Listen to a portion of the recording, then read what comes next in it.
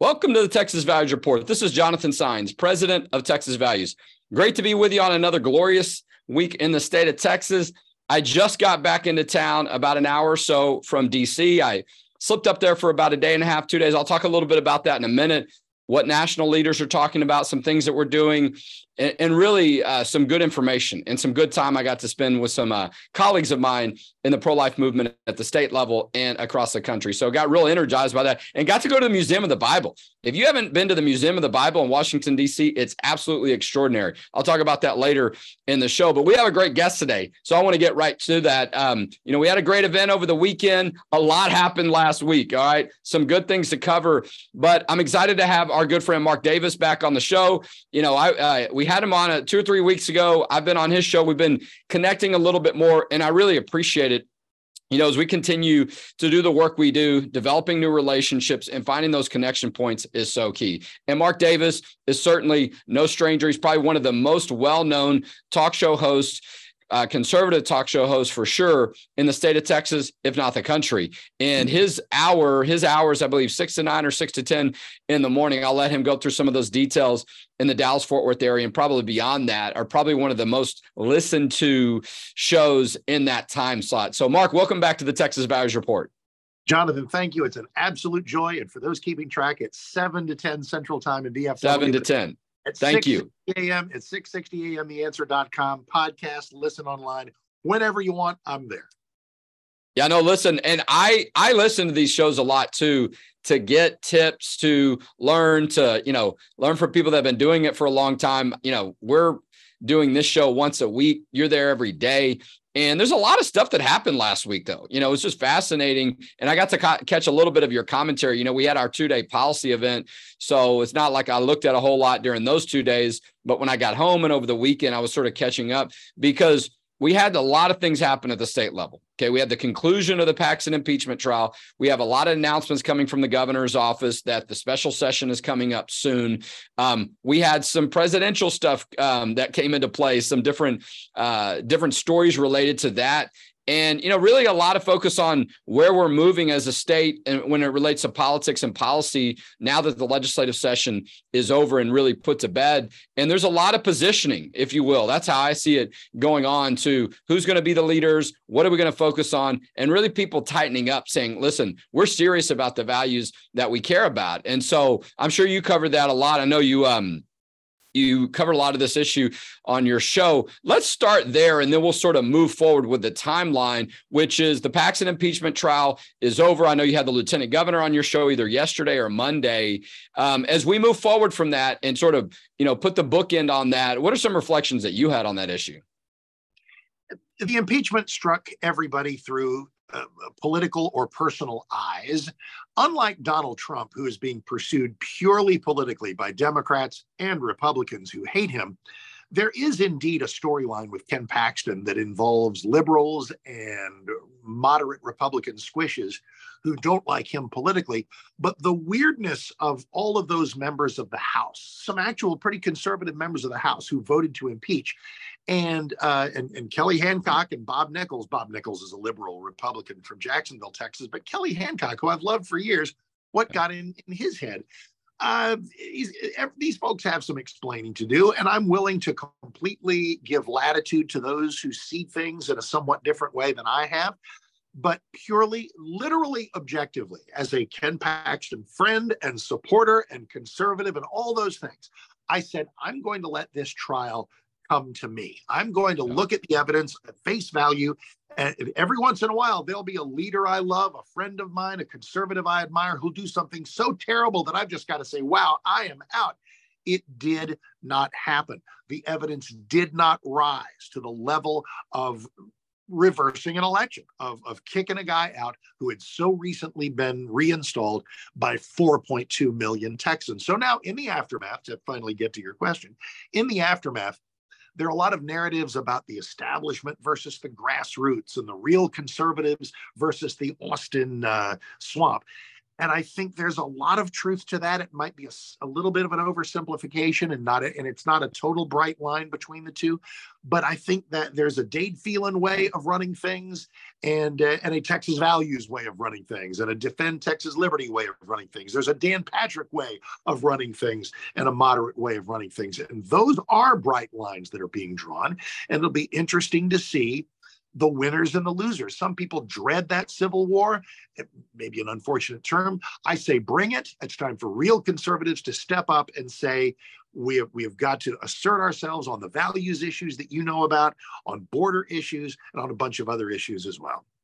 Well, look, and there was quite the process in the Senate. I do think there's good reason, and it's fair to distinguish that between what you saw in the House. Look, I mean, Dan Patrick and Dade Phelan have had their differences, and some of that's played out in somewhat of a comical way, right? What was the picture of Dade Phelan with his surfboard and his T-shirt off, and, Patrick kind of quipped something back at him, and they had a little bit of fun with it. But some of these are serious issues, right? School choice is a big issue, how the Senate feels about it, how the House. And so I'm hoping we'll move forward to get to the substance of some of these issues. But we saw some of those dynamics sort of flare up a little bit more, if you will, between those two leaders with the Paxton impeachment trial. But the process was gone through, however people feel about it one way or another. And the public got to hear a lot of that information as well. And now we have a result, right? And so, my view on this too was, the Senate members, they're the ones that are going to stay there. Let them figure it out, decide what to do when it's over. Let's move forward because, we've got the ACLU that is filing lawsuits against our new laws, and that's the Attorney General's office responsibility. And the folks that are there, including Angela Colmenero, people that have filled in during this time, are doing a great job. But you want to have the continued focus on that. And so, those are some things that I look at moving forward. But Angela Paxton, I think, is really interesting in this dynamic. A lot of attention on her, even though you haven't heard her say a lot. And she spoke at our policy event over the weekend. And it was interesting to hear about her talk about how difficult in some ways it was to not have a vote. But obviously, this was a personal issue as well as a professional issue, but she had a duty to her voters. And she talked about finding strength in that quietness, in the silence, and not being able to vote, and what that felt like to be on that floor. But, she still had a presence, whether she voted or not, whether she said anything or not. She was a huge focal point, and I don't think she could have handled the issue any better. And so when she came to our event that afternoon, literally, she came from the Texas Capitol straight to our event. She was slotted to speak, so it didn't just happen because of the circumstances. But it was great for her to do that. And she shared her heart. She just continues to, I think, show leadership that, not that it's a surprise, but that, in some very difficult circumstances. And so I think she comes out of this, really with, probably a lot more focus on her, but a lot more respect and admiration. Her grace and mercy and poise are inspiring. Yeah. And telling that drove some people crazy. The people who wanted Ken Paxton's head on a spike said, I can't believe that she's, that she's this tolerant of him, et cetera, et cetera.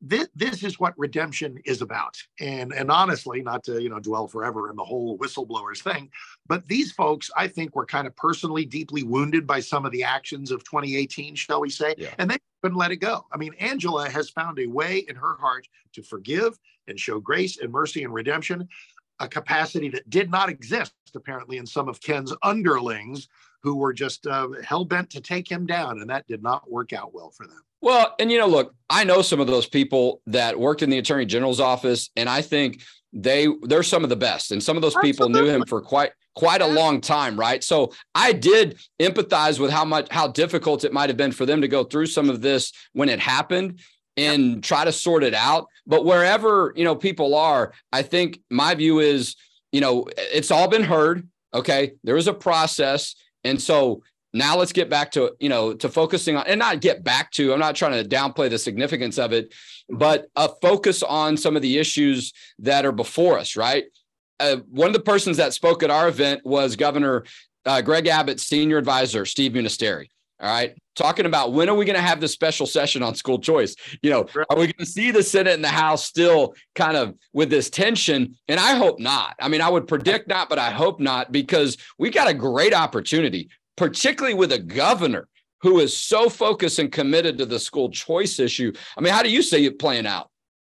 Well, I think it's clear. It's always been a bit of a mystery to me about Republican legislators who do not see the wisdom of this. I know it has a lot to do with economics, and a lot of these smaller rural ISDs are a little hesitant about how the whole school choice thing will affect their funding. But I believe there are absolutely ways to navigate this so that a marketplace in a conservative state like Texas can provide for well-funded school districts that are sanely run, while people are able in the citizenry to have an education system that funds students and not systems. It's about families and about personal choice and not about educrats and bureaucracy. I believe what I've just described is a 75% view in the state of Texas. And so you got Republicans. Republicans and Democrats that'll come together on this. I think you mentioned something about this on social media. I saw the governor talking about it right here in central Texas, if you will. Leander ISD, which is a suburb of Austin,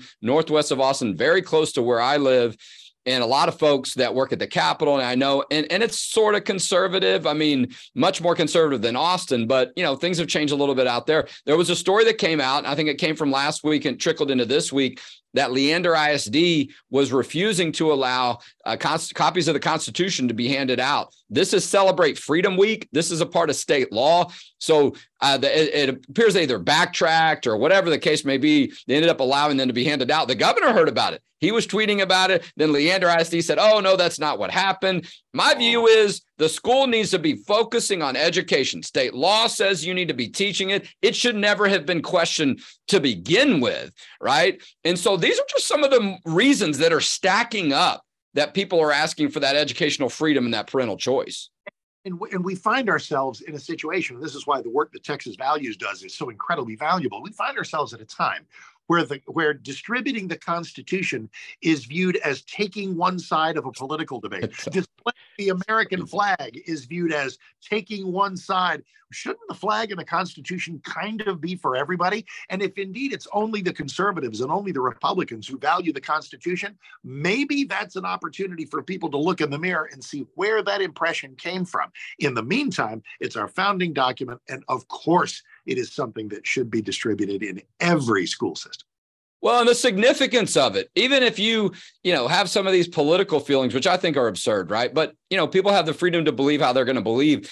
The significance of it, of a legal document, there is no doubt is still a part of our functioning government, a part of our law and policy. And it's one of the longest running constitutions for a country ever, right? And so you think about for kids from an educational purpose, right? To know that, to appreciate it, to study it. And so, look, I've got my little In God We Trust Arctic tumbler here. These are some things that we had at our event over the weekend, some little goodies, some merchandise, Texas Values logo on the other side.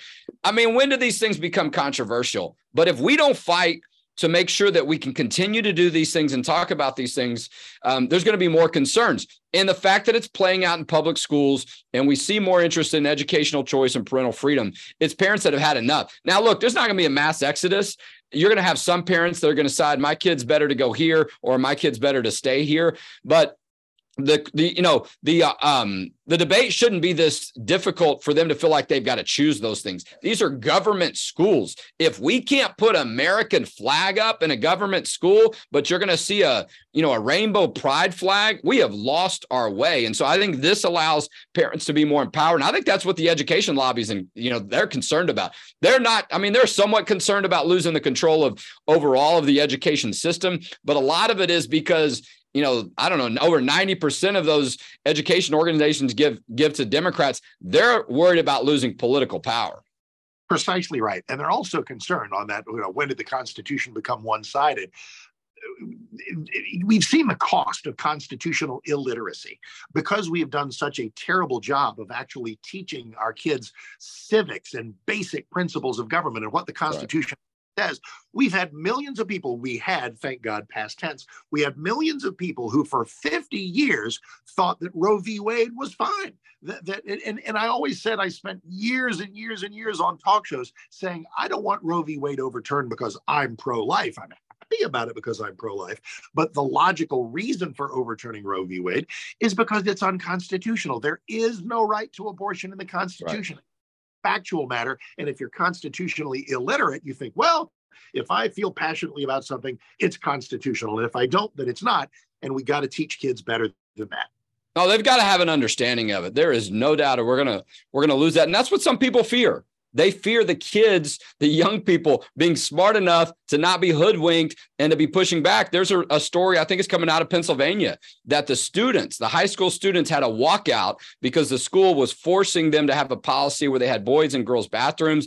I mean, you're seeing students more and more be empowered. And some of those people that were involved in coming up with the Declaration of Independence and the Constitution were very young themselves. These kids are smart. They can figure it out. And I think that's America right there, right? Knowing what your founding documents are and then exercising those rights and start being a leader. We do need young people to step up on these issues because they're right in front of them, right? And I think that helps push back against some of this, authority that's lost its way, not to mention the negative impact it's having on education. We're talking with Mark Davis.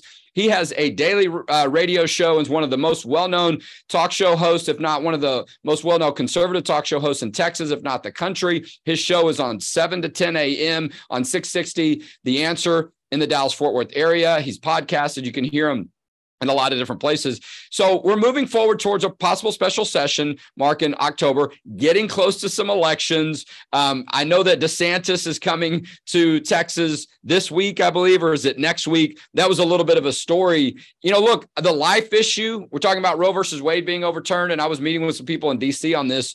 It was a ballot issue, if you will, not ballot. It was on the ballot with Abbott versus Beto in November. But it's going to be on the ballot in in March and as well in the primaries and then in November. And it's kind of the big national test. I mean, that we're going to see. But I think, we're not done because Roe versus Wade was overturned on the pro-life issue. It now is state to state. The federal government can be involved. And so it's an opportunity for voters to, again, re-engage on this issue and say there's still more work to do. Exactly right. And there are a lot of questions to be asked. We got put through one of those on a kind of a weird moment there in the Trump interview with Kristen Welker on Meet the Press, where he spoke ill of the DeSantis heartbeat bill, which made a lot of people go, whoa, I thought you were pro-life. And President Trump certainly is, broadly pro-life in certain ways. And I think that he kind of went after the heartbeat bill because DeSantis did it. And if DeSantis did it, it's got to be terrible. It's just the weird triangulations of the presidential election. But we as pro-lifers have to figure out if we're happy that Roe v. Wade is overturned and that's enough, or if now it's time to have a federal heartbeat bill or a federal 15-week or whatever we all decide we want to do. As a staunch pro-lifer, I am fine with a federal heartbeat bill. I know that we are nowhere close to 60 votes in the Senate, but that is something I'll fight for with the remainder of my days. And I've had people push back a little bit and say, yeah, Mark, I thought you said constitutionally it should be left to the states. It should. If the Constitution doesn't mention it, it is left to the states. But that doesn't mean that we can't suddenly say that we are going to be a country that protects life, have Congress take action on it, and that'll either rise or fall. And I would be happy if our candidates said that they favored it, even if they weren't promising it in their first term or something. Well, look, the right to life is a human right. I mean, whether you're in the womb or not. And I think the more that people understand that, technology's evolved in a lot of ways. I think that's why you saw states adopting laws like Texas did, the heartbeat law. We heard this in the oral arguments of the Dobbs v. Jackson case, which was the case from Mississippi that overturned Roe versus Wade.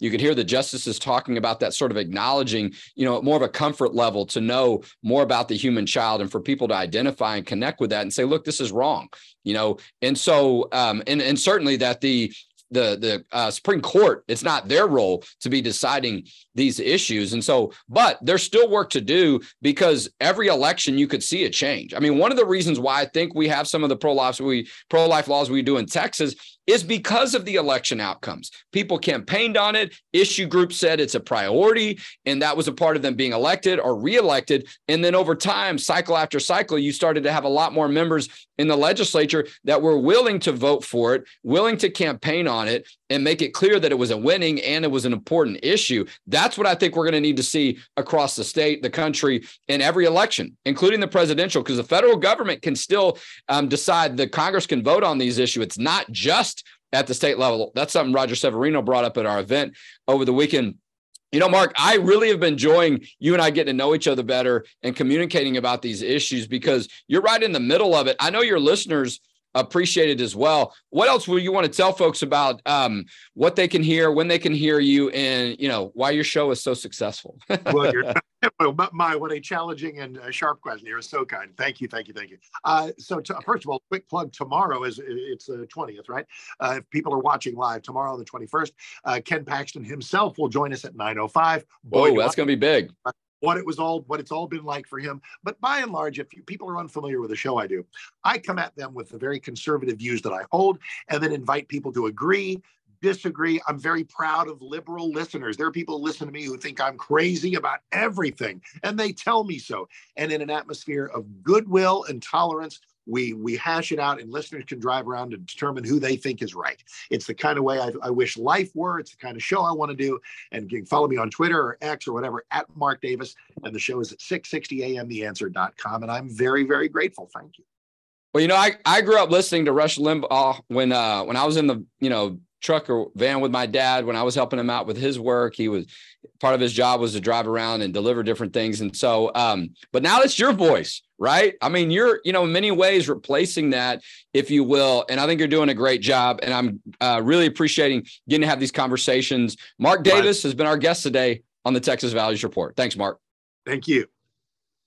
Well, listen, I mean, we could have filled up an hour. That's what I love about a guy like Mark, is he knows what's going on. Any issue I bring up and talk about that's current, he's already chewed it up in a lot of ways. He's following everything that's newsworthy on the issues of faith, family, and freedom. I mentioned I was in D.C., and you can see some of these products. We just put these out at our Faith, Family, and Freedom Policy Forum over the weekend. That's got "In God We Trust" on one side, our logo on the other. You see these beautiful baseball caps with the "God Bless Texas" little badge and stamp patch on the front. We got a red one. We got a blue one. I love merchandise. You know, it's fun. I mean, my daughter actually likes our hats. We've had hats before that didn't do too well. And she was like, "Dad." So, you know, if a 13-year-old thinks it's fashionable to wear the Texas Values "God Bless Texas" hat, is going to work for you too. Go to our website. We'll put them up. You want to get one, let us know, send in a donation. We had an absolutely extraordinary event, and I haven't even had a lot of time to reflect because I was out the door on Monday going to DC. But I mentioned, one of the moments that I won't forget, and many people won't forget, is when Angela Paxton got on the stage and talked about the whole situation that was playing out the past couple of weeks. But she was on that panel because she's been a leader on our issues, and she's worked very closely with our organization. So we were delighted to give her that opportunity and that platform to share her heart and share her faith in so many ways. If you missed the event, if you missed the live stream, I don't know how you missed it, okay? Everybody was talking about it. All right, we had a lot of media there. We did some new stuff. We had the media row. We did live interviews on site. We did sort of a remote version of our studio, this in-house studio. We took a lot of those pieces over there. One of them didn't survive, but that's okay. It was worth it, right? And so check our social media. We have a lot of little pieces of it that we're putting up so you can see that. A lot of great dialogue, a lot of information about where we are, and testimonials from people like Chloe Cole, who went through a gender transition almost completely and then stopped and said, "This isn't a good idea." I tell you what, I almost lost it in the interview I had with her when she started talking about the circumstances that she went through, and she was coming to terms with what she was losing and what she would be losing going forward. The bravery, the courage, the maturity for a teenage girl, 18, I think she's 19 now, to talk about it. Those are tough things to deal with.